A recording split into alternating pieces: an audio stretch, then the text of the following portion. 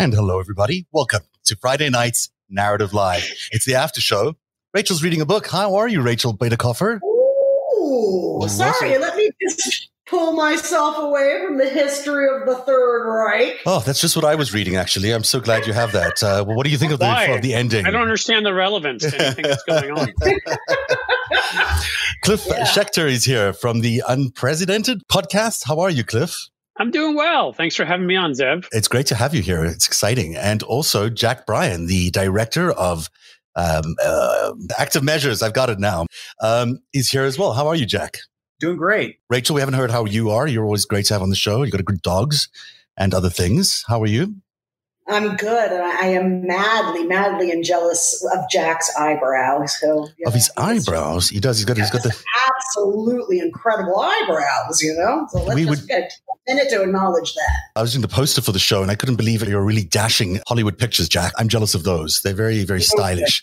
No. Yeah. They sent a photographer. It's turned out well. It turned out really well. Those would be really good for There's some quality chest hair in there, too. I mean, we have to acknowledge that. Oh, yeah.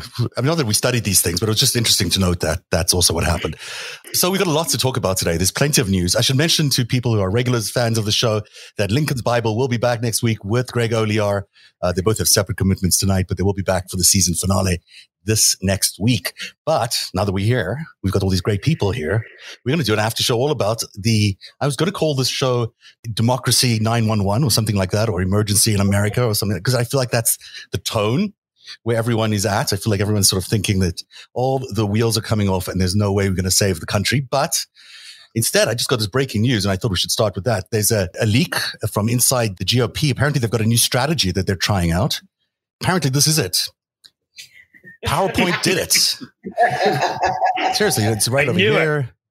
There it was in his lapel. He's quite sure that it was PowerPoint's to blame, and they're going to blame it all on Microsoft. But of course, that's not what's going on. Cliff, this is your story. Why don't you tell us a lot about what the GOP is doing, or thinking they're doing, as they're heading into By the way, this. I was totally sure it was fucking Google. So the Google Docs must have been down that night for PowerPoint. Yeah, I was worried it was going to be Keynotes. I'm a big fan of Keynotes. So I was, but they can do whatever they want to with PowerPoint.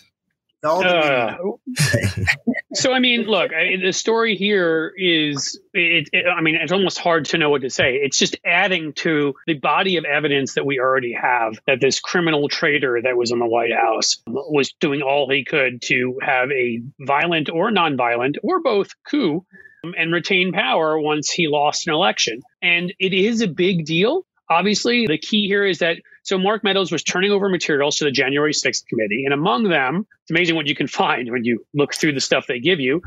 They found a PowerPoint, because who doesn't put a PowerPoint together for a violent coup to overthrow a 200-plus-year-old democracy? Did they find the actual PowerPoint, or did they talk about the PowerPoint? Did they actually have all 38 pages? I'm not sure if they have. There definitely were some slides in there. Yeah, I've got a couple of them. I don't know if all.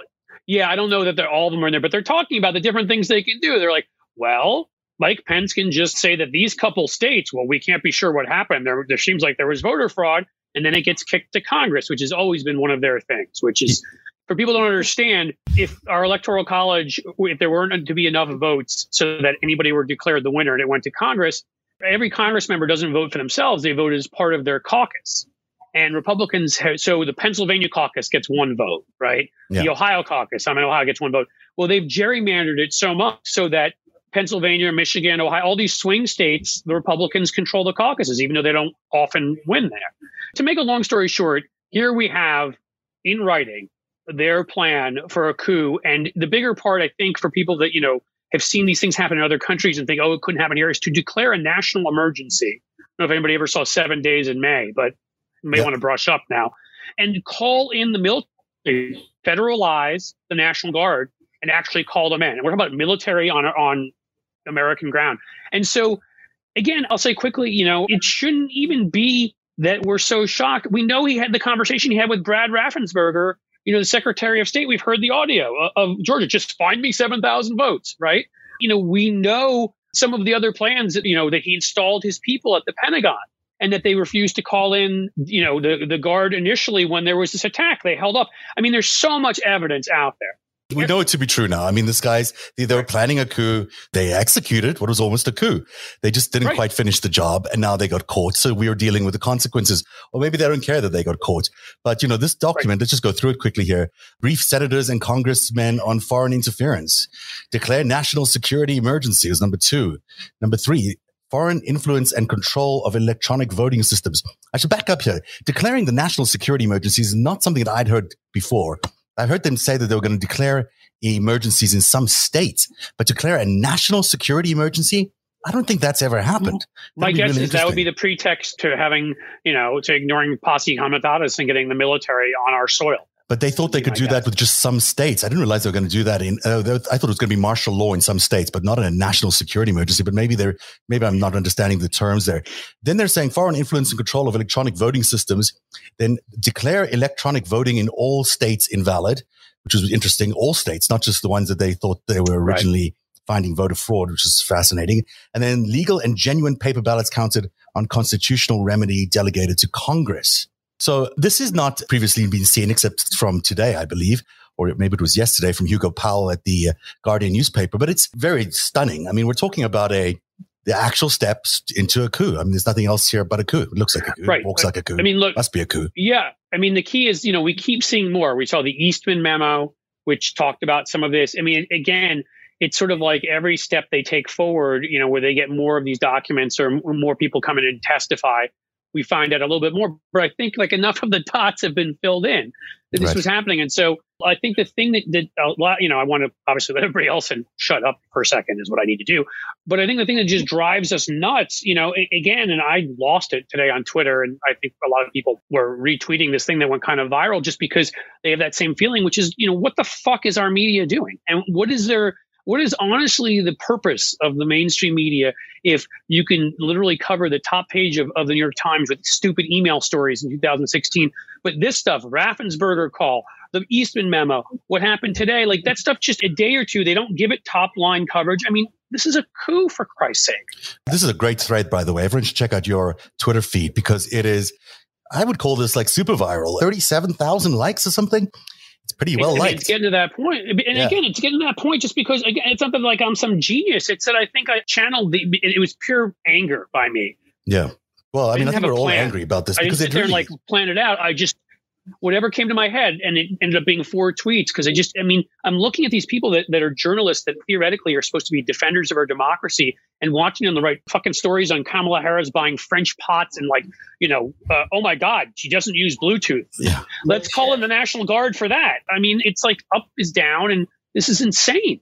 So, I think you're absolutely right. I think it's at this point, they're not just ignoring a story, they're willfully ignoring a story, or they're underplaying it somehow. I mean, it can't be that they don't see it as a story. It's right there in front of our eyes. Who wants to jump in here? Rachel, Jack, you've got both. I do. I'm foaming at the mouth. Foam away. Tell us what's going on.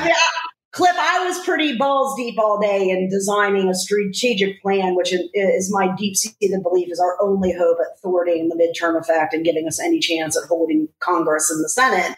So I was only able to throw a little bit of bandwidth to this on Twitter today, but I too was focused on, hey, we now know, it's not that we didn't know, I always knew that there was more than the spontaneous armed insurrection at the Capitol, that was the capstone event in a long series of coup that was actually pre-election planning, right? And it ties all the way back to the RNC chair and the Bill Barr.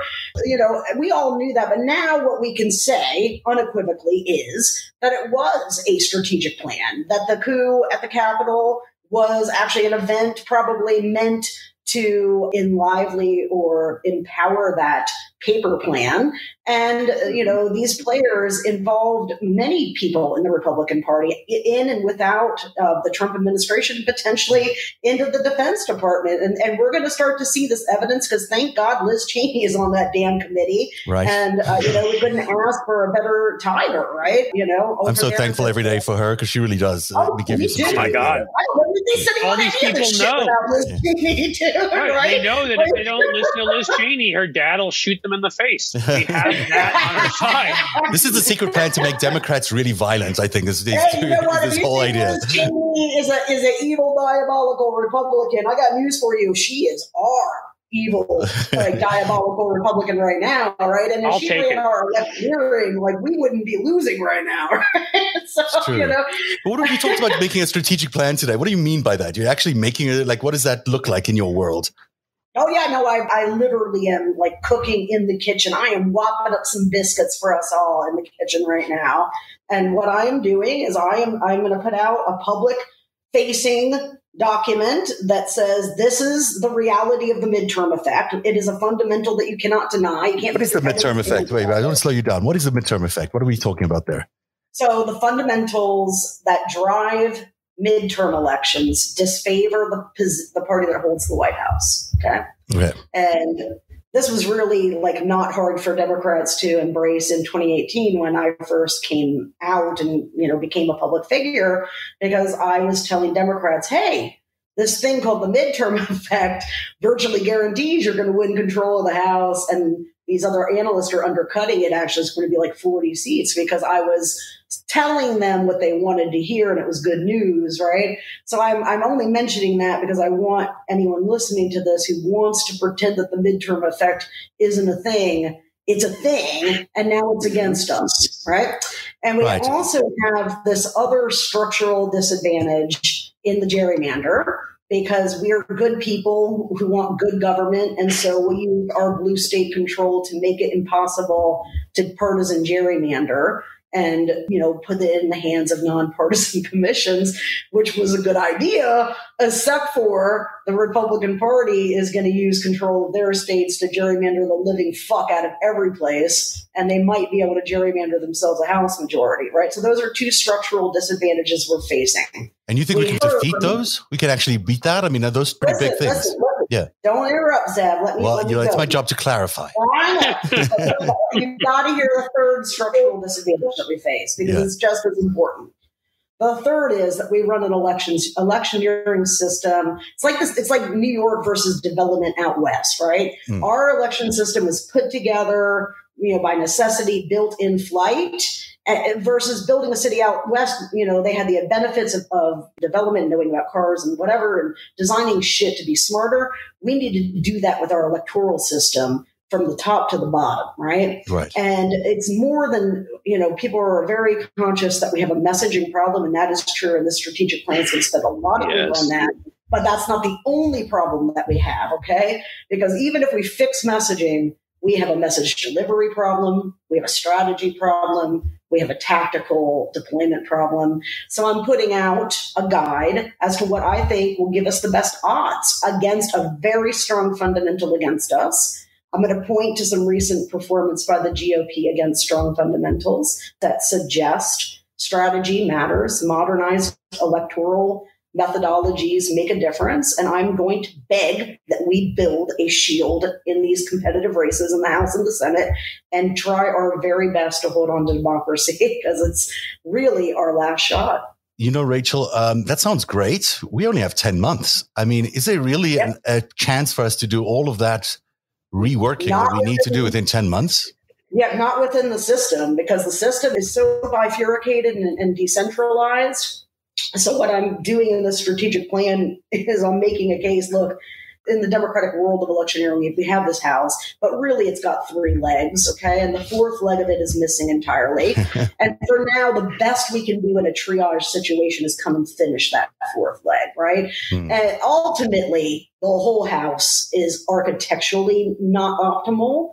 By building this fourth leg, this shield project for these competitive races, the strategic plan, it's not the long-term ideal, but at least gets that transition going. But the goal will be triage, you know, put this shield in place, and you have this suboptimal other system operating to elect Democrats. We're going to handicap it, right? But the goal long-term is to replace that suboptimal system, because if 85% of our effort of money that gets spent is spent in ways that are not optimal, we're never going to be able to take advantage of our numbers advantages in the population effectively, right? So that's really, it's a short-term, oh shit, doom plan. Right. It's the only plan I think that gives us any chance. I mean, we just lost Virginia. Yeah. If we don't win this election, I mean, everyone's thinking is, that democracy is dead, that there really is nothing afterwards. I mean, once we don't win the next elections, the midterms, we're screwed.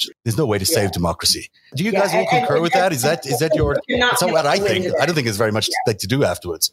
Well, I think a lot of us find ourselves, I mean, I can speak for myself on this one, which is on one hand, we want to support all the investigations. We don't want to be like demanding things and saying things that are going to be harmful to those investigations. We want to trust those systems are happening on a good level. On the other hand, it's like, from my point of view, like when we were doing the Q show for Vice, we hired a crew in December to go to the January 6th insurrection because we knew it was going to happen. And so if we knew that was going to happen, the FBI, either they didn't know, which is worse almost, or they did and they didn't do anything. And so I think that a lot of people, myself included, are kind of caught in this middle space of like, well, we want to trust that this is going forward. We don't want to be interfering with that in a negative way. But also, we've just been played. We all trusted that the FBI, that the National Guard, that all these people would actually have our backs on that day. And they didn't. Yeah. And in fact, for 5 years, we've been played. The day, like 2 days before that, I did a podcast with Jonathan Metzl, who you should have on this show. And I don't know if he's watching, but he has a great book. Everyone should read it. It's called Dying of Whiteness. And it will explain why trying to deal with like marrying economic populism and curing racism is going to be tough. Okay. Yeah. So you should definitely read that book. But anyway, him and I, we had a show and we were sitting there looking at the 6th. It was like the 3rd. And worried, like we were terrified. We knew this was coming. How could they have not even had security at the Capitol? I mean, yes. Right. So that's really what the strategic plan and strike pack is about. But we also know that we also know we may not win the next elections. And we know that, democracy dies after that. I mean, we're sort of all staring at this thing. It's a very awkward, horrible train crash happening in front of our eyes. And we're watching it happen in almost real time. And there is nothing, it seems, that we can do about it legislatively or even in whatever campaign strategic planning you might come up with. It doesn't seem to me that there's many paths out. Because once you've got all these state legislatures now empowered to validate the votes, which is what they have, or many of them are getting, it kind of becomes mute to the rest of the election process because they'll just decide whatever they want to decide. And we've clearly got a Supreme Court that's very much in the, will do whatever they need to do for Trump and company. So I just feel like we're in a real emergency as opposed to we can follow the path and the processes and the usual things that we might normally do. Doesn't feel to me like it's going to work anymore. Well, I think we have to consider the possibility that, and this is a scary possibility, but that the rot is actually even deeper than we think. I mean, I follow this incredibly closely. I didn't even know Charles Flynn had been promoted after the election. The fact that Charles Flynn, Mike Flynn's brother, was in the room deciding if the National Guard was going to respond to January 6th is insane. I mean, think about how many people had to have known that he was in that room, why he was in that room, and his connection to Mike Flynn, and everybody was just cool with it. Yep, and even more. They lied about it to cover it up. And then they sent him off to his new assignment and pretended nothing was going on. I mean, it's just, look, there's rot this deep. Because they fucking knew. They knew it was so cagey that they knew enough to lie about it. So it's like the excuse that they could have in the military culture, I get that it is apolitical and it is really a doctrine. I'm from a military family, okay? So it's not bullshit.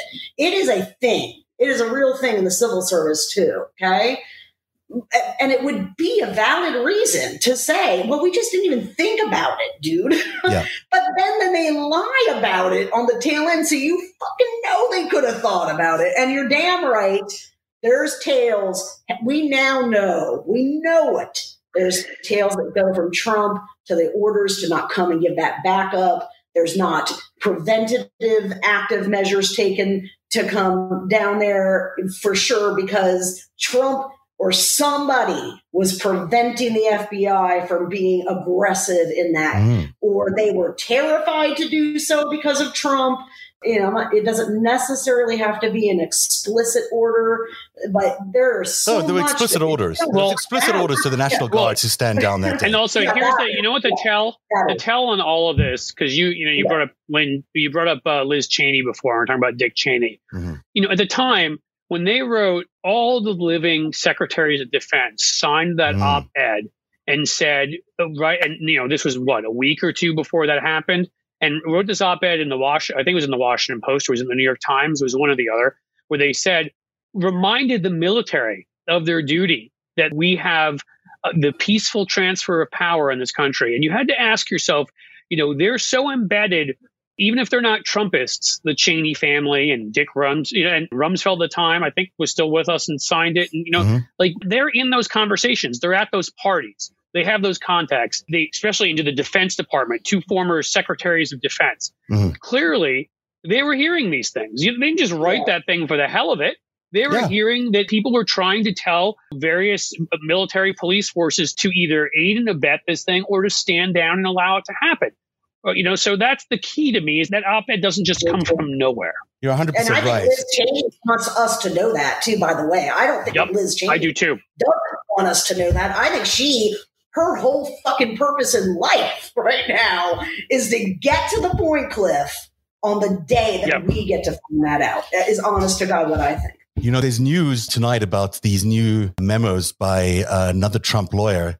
This was related to Pence. And this is, again, more detailed memos. In 2 memos, she writes one to Donald Trump, and there's one email which talks about his attorney-client privileged communication for some reason.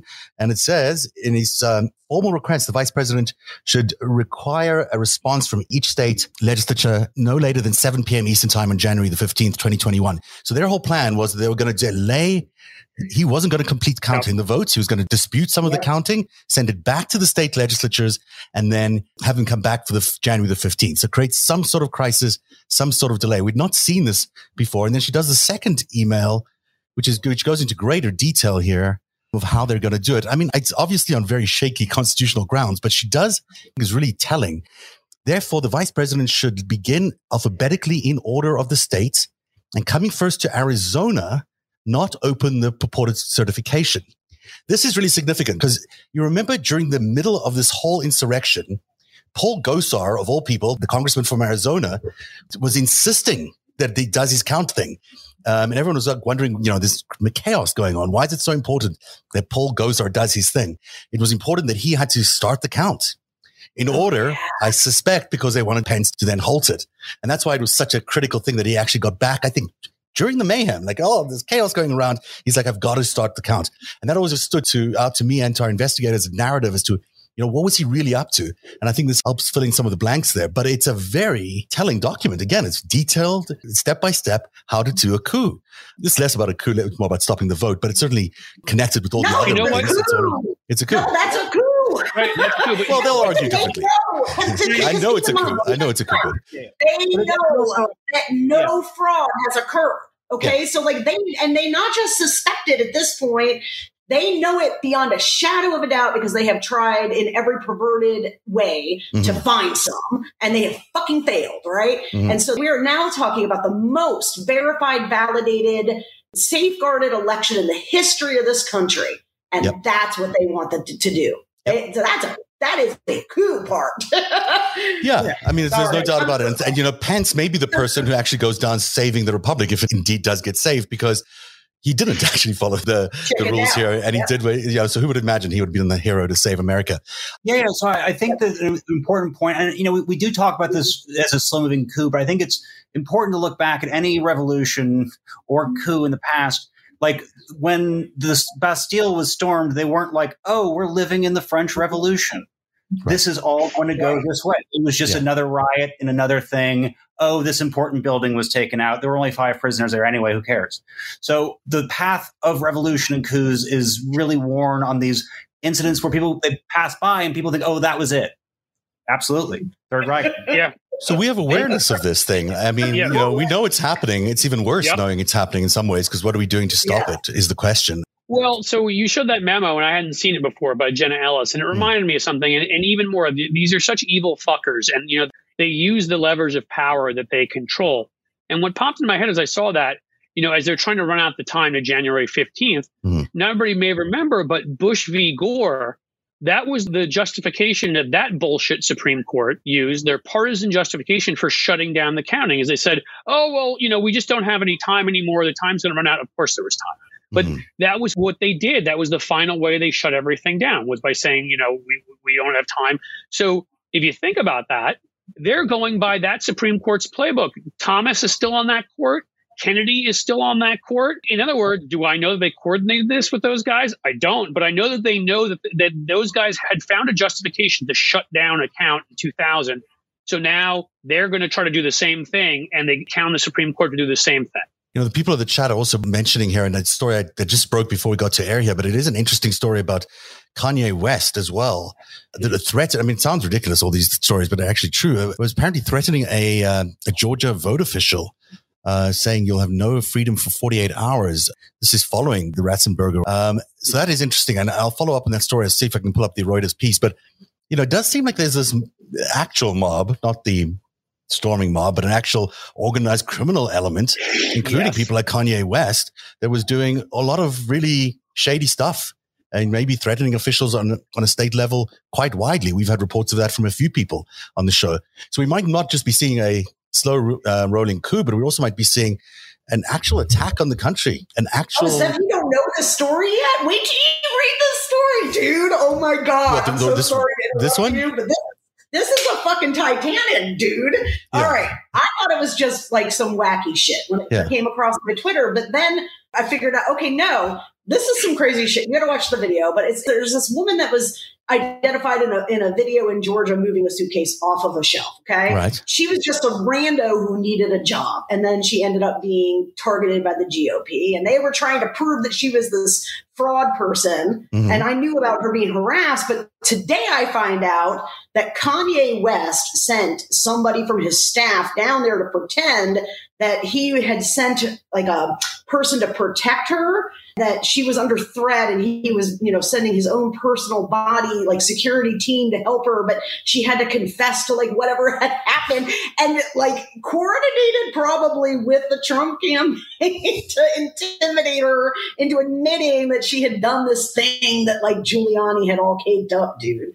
And oh my God. Keep in mind though, and I'm just going to tee this up, you can work it in after your initial response, but I know you're going to like this shit, because here's the thing we're freaking out about, Cliff, too, and Brian, like no one gives a fuck, right? About we have a coup, and like we're talking about inflation and turkey prices, right?